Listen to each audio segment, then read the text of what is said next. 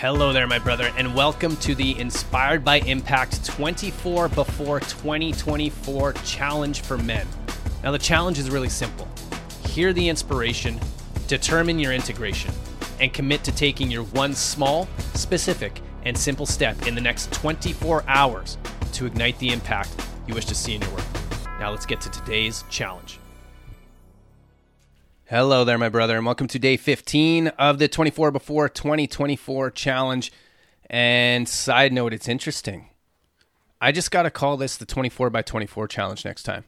Because when you hear the brothers in, what was that, Tuesday's episode, going over what they call the challenge, we've got two different names. We had the 24 Before 24 Challenge. We have the 24 by 2024 Challenge or some shit like that. So I need to make it some simpler for sure next time.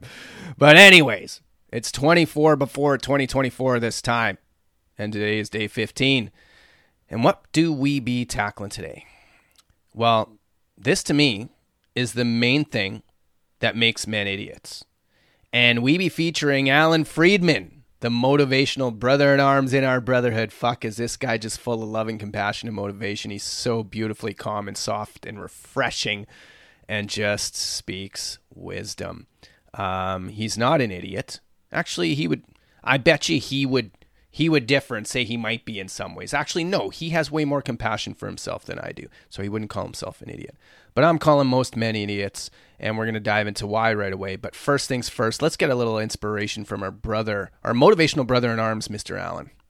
I think when you're going through something that's so significant in life, and you go with someone with you, it gives you strength and strengthens the relationship as well.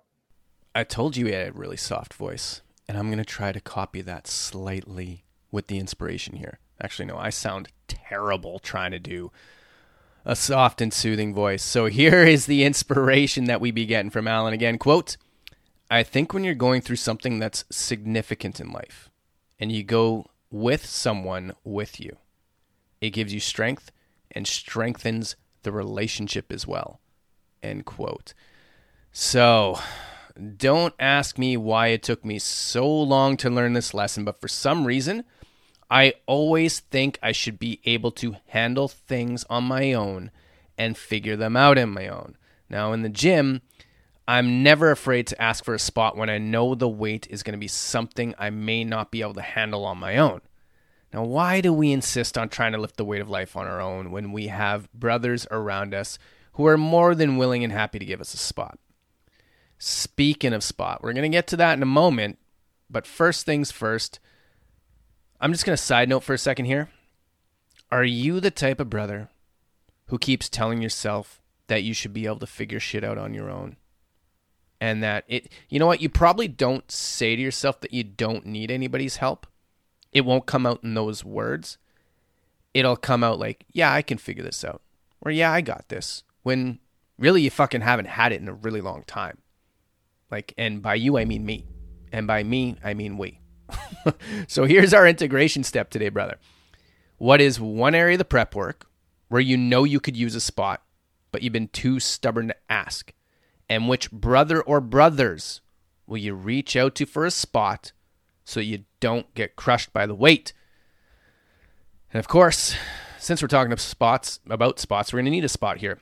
And we're going into the core principles for this one. IBI core principle number 6, the brotherhood. It's one thing to have a training partner. It is a whole other level when you get into a room with multiple people who are crushing it. Without fail, the best workouts I have ever had have been with multiple people pushing me, and it's no different outside the gym. Find a group of men who inspire you and connect with them. It will be the best move you have ever made. Now, side note here. I've talked about this on the podcast before, but throughout my personal training career, there were 3 different pinnacles that I referred to. If somebody were to ask me, Kay, what's the best way to get in shape? Well, get a personal trainer. Of course, it's one-on-one attention. You get like 100% of their focus. It's all about you. Then I started doing large group classes, like anywhere between a dozen to a couple dozen people. I'm like, shit, the energy here is insane. Like, if you want to get pushed, you need to go into a group atmosphere. And then I started doing small group training, like anywhere from 3 to 6 people. The small group is the best of both worlds. And now that I'm saying this out loud, actually, let me get to this in a second. It's the best of both worlds because you get the one-on-one attention you need. So somebody is actually speaking to you individually, but you still get the motivation and inspiration of the group. Because there have been classes where I've had, even sometimes if I have 12 people, like I may not, given how much time we have, I may not be able to give someone like one-on-one coaching for what they're doing because I'll catch them while I'm coaching somebody else and I won't have time to get around to it until before the set's done and all that jazz. Whereas in the small group, you get the best of both worlds. And this is what I would look for in a brotherhood. This is what I look for and create in brotherhoods. I don't want to be around a shit ton of other brothers because everything gets fucking diluted. Your message gets lost. If you're talking to a ton of people, you're talking to nobody. It's just kind of like Phillips. Actually, I don't know. Did he mention this in the podcast? Yeah, he did. On Tuesday's podcast, episode, what was that, 115? He mentioned about if you're tracking 42 things, you're tracking nothing. Well, if you're in a group with 42 guys, you're in a group with nobody. Like, really? Unless you're communicating one-on-one with some guy. So get into a small group. That way you know you can connect one-on-one with people. And if you have a coach, like, go into the small group thing. The large group's cool for rah-rah and all that bullshit, but rah-rah doesn't get you fucking anywhere. Have a coach who can coach you while coaching others. That's what you want. Anyways, I guess it's time for me to demo on this one. So this one is porn or podcast. Now, whenever I feel like shit or overwhelmed, I often turn to porn. I know this isn't serving me, so in the midst of this podcast Christmas rush, when I felt overwhelmed and wanted to turn to porn, I shot a video message telling my brothers what was going on for me. Within minutes, I had 3 of my brothers reach back and tell me exactly what I needed to hear to avoid the porn trap and get my shit done. This is the power of a brotherhood. Guys who are there for you when you can't be there for yourself. So again, my brother, what is one area of the prep work where you know you could use a spot, but have been too stubborn to ask, and which brother or brothers will you reach out to for a spot so you don't get crushed by the weight? Huge shout out to Mr. Allen. Huge shout out to Philip Pape for sending me those videos. Like, I don't know what you guys were doing or how you responded so fast, but it was like you had the app open and you were just waiting for me to send a message for some reason. But that was fucking beautiful, and it was exactly what I needed to hear.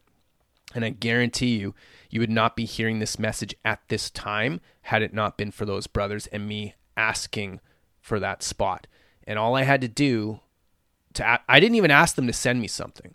All I did was I had to get something off my chest. I had to share it with my brothers because I knew that pain shared is pain divided. So I put it out there, and that's what happens. So, brotherhood, make sure you be getting on that shit. And tomorrow, we have the last gentleman inside of this small brotherhood. The man they call Robert Bobby T. Tyndale. Until tomorrow, my brother, find your brotherhood, and we got this.